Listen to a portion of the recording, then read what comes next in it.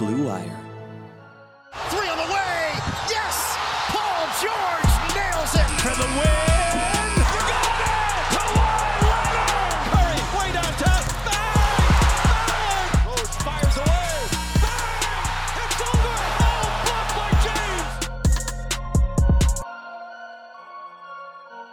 Hello, everyone, and welcome to the B-Ball Index podcast. I am your host, Cranges McBasketball, but you can call me Tim. And this week's episode, again through the Blue Wire Podcasting Network, is brought to you by our sponsor, BetOnline.ag. Today, there's still nothing going on really in the basketball world on the court. Off the court, we're hearing more of new players potentially with COVID-19. We're hearing about, just looking through NBA news, you're seeing things like should players be tested before the public? Can and will a charity game happen, which I think would be cool. Teams closing practice facilities, League Pass becoming free.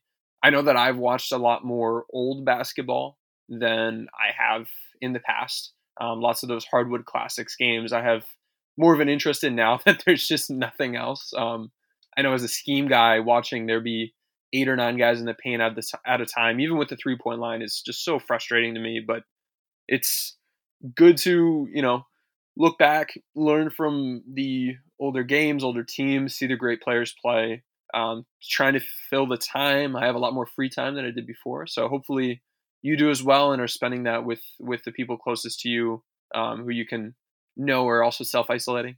But I don't know, there's slim pickings on the news. So I decided to try to do some brainstorming today around optimization, which is something that we've spoken about a lot at B-Ball Index. We've talked about it in different contexts. We've brought it up a lot theoretically and as a, cognitive game that we can play. Are you making the most of what you have? And that's something that has always intrigued me about basketball. It's always been something that I have felt the impact of, having played on teams and knowing which situations have I been in where we've made more out of the sum of our parts than you would just by having each of those parts separate. Seeing teams that I'm on use better scouting, better scheme to beat teams that we shouldn't have beaten. Rooting for teams, working with teams, and seeing that same impact be felt. You can see that it's real. But at the same time, at a bigger picture level, it's something that unless you're on a title team or unless there's some, unless the attention is there, a lot of people don't notice it, maybe don't even care. If you're taking a team that should be, the 13th team in your conference in the NBA and you're making them the 9th best team, you still didn't make the playoffs, we don't care. But in reality, that's great news. And that's a great performance. And there's a lot of praise to be shared with that organization, that coaching staff, those players. There's a lot that goes into it. I think that no matter what hand you're dealt, you should always be trying to make the most of it.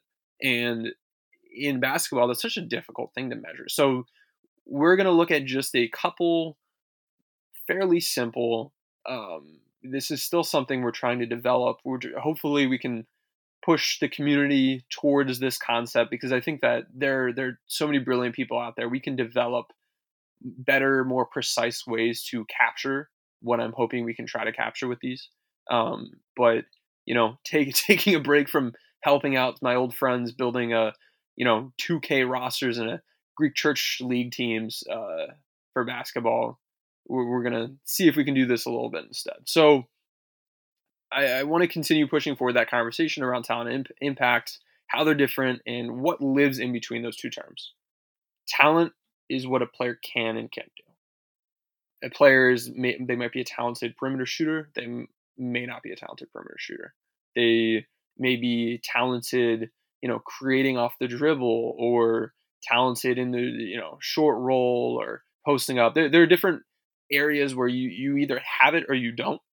And I don't know, if we're thinking about it from like a business standpoint, the knowledge, skills, and abilities, the KSAs, as we'll call it, that's really what we're talking about with talent.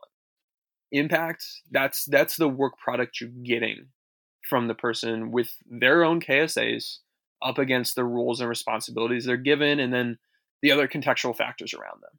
You can have two people with the same skill set and the same roles, but with different cultures or different situations around them that makes one person more likely to give it their all and perform better than the other. So you want to have a good culture. You want to have those things around it that on the day-to-day basis are helping people be happy and perform. And we know all these things in HR about happier people performing better, staying longer. It's in an organization's best interest to keep their employees happy. From a basketball sense, culture. We hear about culture. A lot of times when we hear about culture, it's when a team is winning. When we hear about a team crumbling or losing, we'll point at culture. But culture is something that can happen on the 1st, 7th, 13th. It doesn't matter. You can have a good culture no matter if you're a good team or a bad team. You should be looking to build that. But then also the roles and responsibilities that we're expecting of somebody is such a key critical thing. And I'll come up with another business example and see if that helps. So let's say you get a business school degree in marketing. All right, so marketing. Your KSAs might be knowledgeable around market segmentation, different marketing things. You might have a skill with communication that you developed in college, right? Your jobs, and you might have an ability to sell people on an idea. So you maybe some knowledge, some skills, some abilities. Those are your KSAs. That's your competency levels. That's your skill set. But what lives in between what you're bringing to the table and what your company's getting out of you is that optimization. It's not the responsibility of one person. It's not on you as an employee. It's not just on your boss. In basketball, it's not just on Steve Clifford or Steve Kerr or whoever. It's around a lot of different things. But putting somebody with that marketing degree in a marketing position, you're going to get more out of them than if you put them in a finance position. Maybe they took some of the same classes in college. Maybe they have some similar skills, but that's not the best position for that person. And in the basketball sense, we can look at whether or not we're putting players in the right roles to succeed. So that's one of the 3 things we're going to talk about today. Matching skill sets to roles. And when we talk about that, it's around the roles and responsibilities that we expect of players in different types of positions. We're going to talk about playing better players more, using better lineups more. Because you might be really talented, but if you're on the bench or the great lineups you have aren't being used, that's not going to make the most out of what you have. And then the third thing is more on the results side, is looking at one of our measures of optimization at B-Ball Index, where we look at the impact we would expect of a player given their skill set and given their role, and then comparing that with the actual output from an impact standpoint for that player in their position and in the role. And that is hopefully taking a look at how much impact we are getting from scheme, X's and O's. I wish we had better tracking data to measure scheme, because that's such a big piece of this. I know I've spoken with people with teams and said, hey, do we have the tracking that can let us know that, player A makes better reads coming off of the pin down than player B? Is that something that is happening, or they're working on it? And they're like, hey, if you have it, that's the holy grail. That type of tracking where you can recognize plays or recognize almost the IQ of players in situations. Teams are looking for that. We're looking for that. You need really good film and tracking capabilities to get to that, or some, really good algorithms in there. But we don't quite have that yet. So we're just going to use that higher level impact versus talent metric as well. So let's start the first of 3 with our, are you playing better players more? You might have a key project. Let's say we're a company again. We might have a key project, but if you have somebody who's talented and could help, but you don't have them in there to help, you're wasting opportunity. And I mean, this is obviously very, very, very simplified. People have different things to do, but let's just say on this project, we could use you, but we didn't. or we only use you for a little bit and we could have used you for more. For basketball, a very simple way that we can look at this is the correlation between, we'll use player impact plus minus and minutes played. And then also at team lineup, luck adjusted net rating, and then minutes played as well for lineups. And we're going to say lineups with 75 plus possessions. I do want to say that injuries and other factors could cause issues. And this is very simplistic. But if we look at the season long math or only high volume lineups, it should in some ways help not count against teams for experimenting. But really the idea here with the lineups piece of this is you want to make the most out of what you have. And in our next episode, we'll talk a little bit more about optimizing lineups. But really, if you can make, instead of 2 + 2 = 4, if you can make 2 + 2 = 5, so you've got something great going on. And in reality, it's 5 different numbers. But if you can make like a 5 out of 10, a 6 out of 10, a 9 out of 10, a 3 out of 10, and a 4 out of 10 equal 40, you're doing a great job. Or I don't, and they don't trust my math there. I didn't write that one down. But if you can make more out of the sum of those parts than each of them individually, then you're making a good use of what you have. So let's just, take a look at some of the numbers. If we're looking at the teams that are playing their best players more, and well, I maybe not best. We won't say best. We'll say most positively impactful. If we're just looking at the correlation between minutes played and player impact plus minus, while understanding that maybe somebody was having a really good season and then was injured and wasn't able to play as much, or maybe somebody started the year late, like a Zion, and their minutes played isn't very high, but their impact is quite high. Those are considerations to have. Maybe it should be something, maybe I can look more at the percentage of possible minutes played for each player given the games that they played in. I think that might be a more robust way to do this, and I'll try to go back to the drawing board and figure out the math on that and then come back to you. But for now, correlating minutes with impact, we have an interesting look of teams at the top: Milwaukee, Phoenix, Indiana, Utah, Oklahoma City, the Lakers, Celtics, Raptors, Sixers, Miami. But I mean, by now we're getting into, I think that's your top 10 right there. If we look at some of the bottom teams, Cleveland is at the bottom. They have a negative correlation, as do the Hornets, as do the Spurs, the Bulls, and the Timberwolves. So each of those 5 teams had a negative correlation. If you had a higher PIPM, if you had a higher impact, you played less on those teams than you did anywhere else. Whereas for Milwaukee, there was a 0.88 correlation between impact and the minutes played for players. And this isn't the, ultimate impact metric that'll be the best ever. And this isn't the only way to judge players, but in general, we would hope that you would be playing players with a higher PIPM more. So, I mean, it's concerning to see a Cleveland at almost a negative 0.5. Charlotte pretty low, the Spurs very low, the Bulls low, Minnesota low. It maybe speaks to perhaps the injuries have played a part in this. Maybe there's some tanking afoot, but that I think is interesting. If we turn our attention to playing the best lineups or the most impactful lineups more. So again, this is luck adjusted net rating data. So trying to tease out some of the volatility that you would have in normal lineup data, where even up to several hundred possessions, if a couple shots go in or out, it can change the number. This is looking more at the process than the results to get to that. And our top 10 teams in this are the Pelicans, the Pistons, Chicago, Dallas, Utah, Miami, the Spurs, the Sixers, the Warriors, and the Nuggets. At the bottom, we have the Thunder, Minnesota, Orlando, Charlotte, the Lakers, Portland, Boston, and Cleveland, and then Washington and Houston are also down there. Actually, wait, hang on.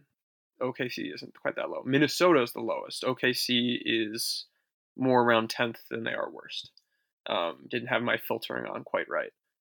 If we were to look at, from a relative standpoint, how these teams stack up and then use Z-scores to blend these together, just, looking at minutes played for your best players and the best lineups, Utah is at the top. The Pelicans, the Bucks, the Heat, the Suns, Pacers, Sixers, and Dallas are a very clear top tier and a half. Those are your top 8 teams. Way down at the bottom, we have Cleveland, Charlotte, Minnesota, and Orlando. And then there are several tiers in between all those teams, but that stands out to me.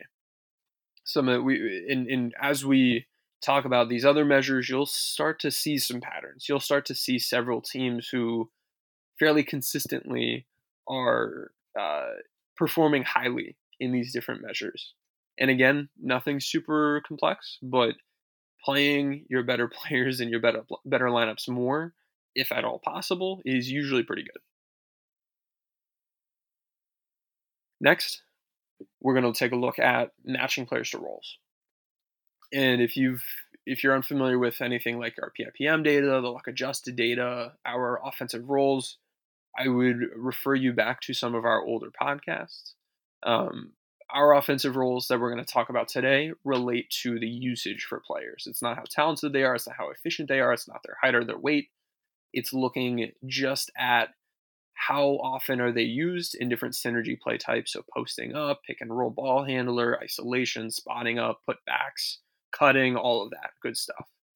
And taking a look at those, we ran through, and we talked about this on another episode, our machine learning to figure out what skill sets were most important for different roles.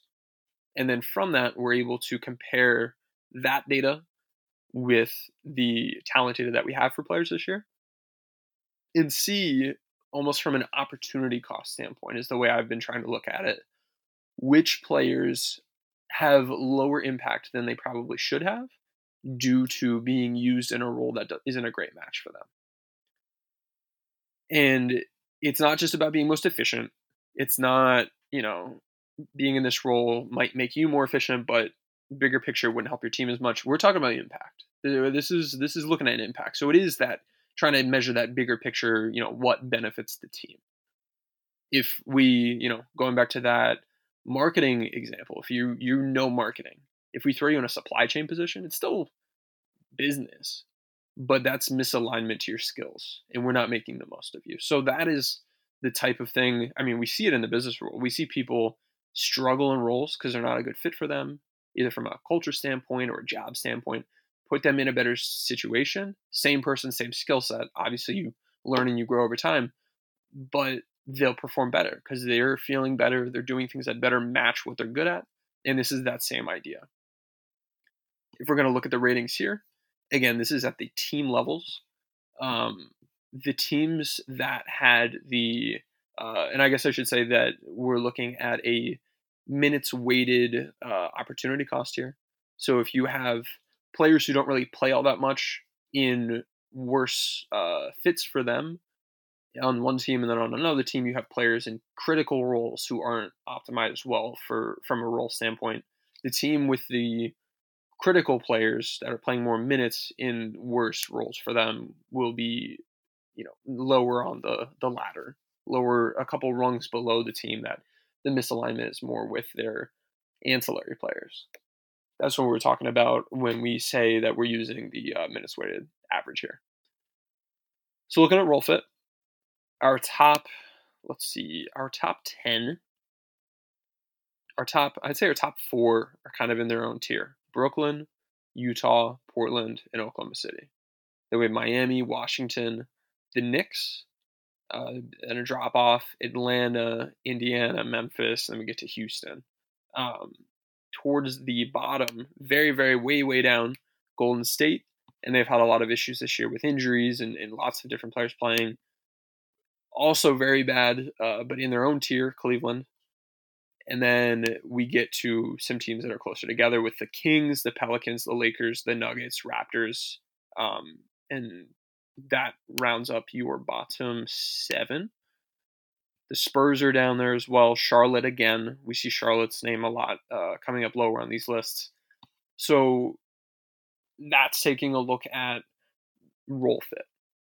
Are players optimized in roles? And this is something I like to think about when we don't need to have this data to grasp this. And this isn't a concept that we're inventing.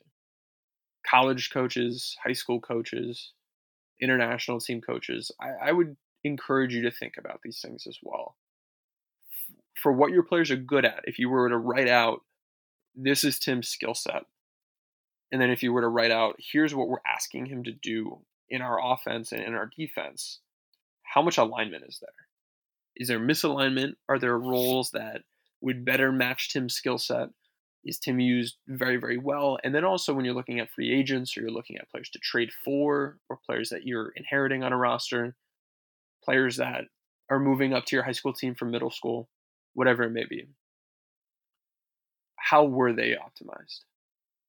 Because we'll find diamonds in the rough, players that exhibited talent. We saw the talent, but they were in positions and they were in roles that didn't show the best of them. So finding those players where you don't need to really develop somebody, you don't need to do that hard work of making somebody better. You just need to, fix the makeup, shine the better light, put them in a better situation, and they already have it. So that's why I think this is such an easy win for teams that can do it well. And whether maybe that's finding players to fit your system, or it's being willing to change your system to fit the talent you have. I think one of those solutions is better at the college level. One of those solutions is better at the pro level. The dynamics of player power almost is part of this as well. You want to make sure that you're optimizing your top players and then trickle it down from there. If you're looking at different schemes to consider, start with the one that makes best use of your most important players and hope the other pieces fall in place. Well, at the same time, understanding that in general, X's and O's are least impactful on the ability of like a LeBron James to succeed, or some of your tall creators, some of your mega creators, your James Hardens, or your versatile bigs. As long as they have the ball, as long as you're able to get them the volume, it generally won't matter as much for their impact what you're doing away from the ball. But I mean, for certain players, if they've got a great passing skill set in a position that isn't normally high volume passing, like a Nikola Jokic, building a system around them that allows them to make the most use of not just the scoring, but the passing in their game, that can be great as well. And that was one of the teams that, in looking at the roles that their players have, it stood out that they had a lot of secondary creators in their guards and wings when you normally wouldn't expect to have that many players doing those roles. So there was less pick and roll, there was less ISO from their guards and wings than most teams.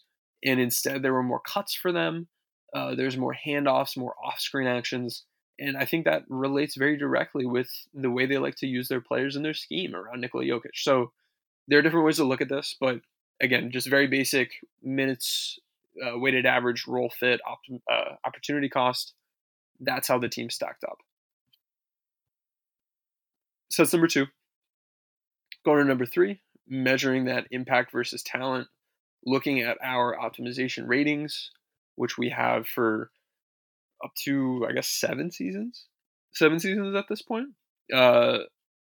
Let's take a look at some of the coaches and coaching staffs, I should say, not just individual coaches, at the top and also at the bottom.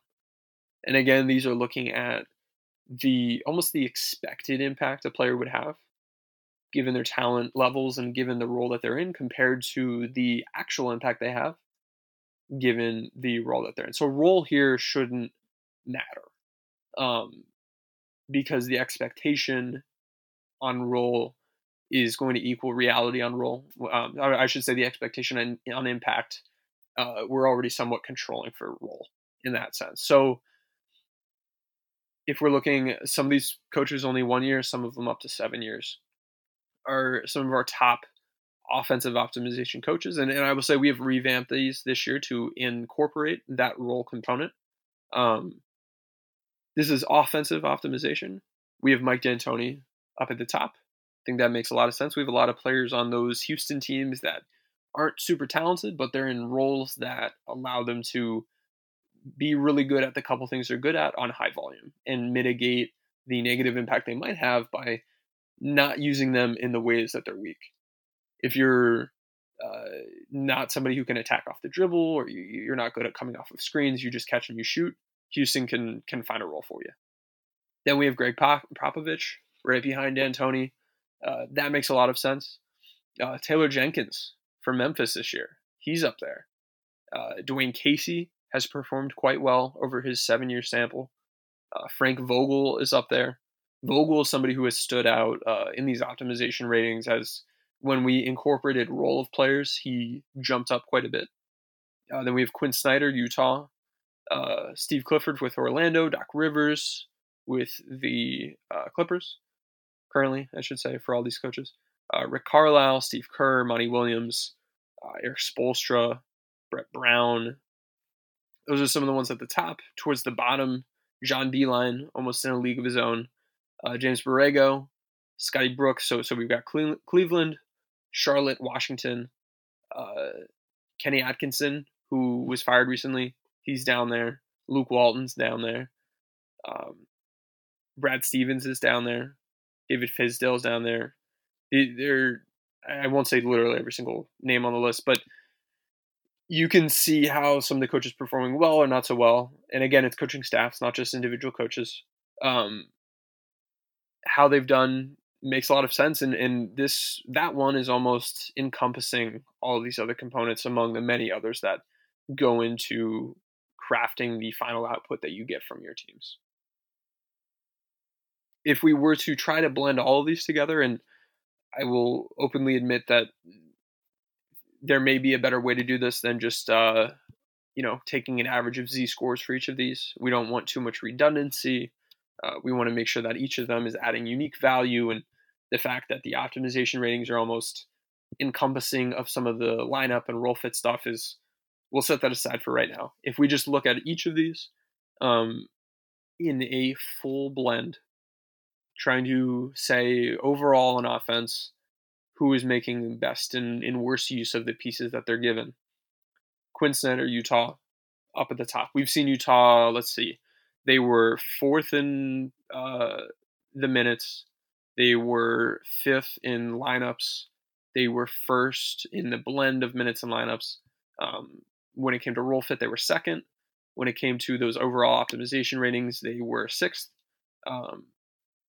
So maybe 6th is a better barometer for the result. But again, if we're just going to blend them all together, Utah has performed best pretty much across the board on these. Then we have Mike D'Antoni, Houston. Dwayne Casey has performed pretty well. Detroit. Spoelstra with Miami. Brett Brown for Philly. Carlisle for Dallas. McMillan for Indiana. Jenkins for Memphis. Towards the bottom, Beilein for Cleveland. Borrego for Charlotte.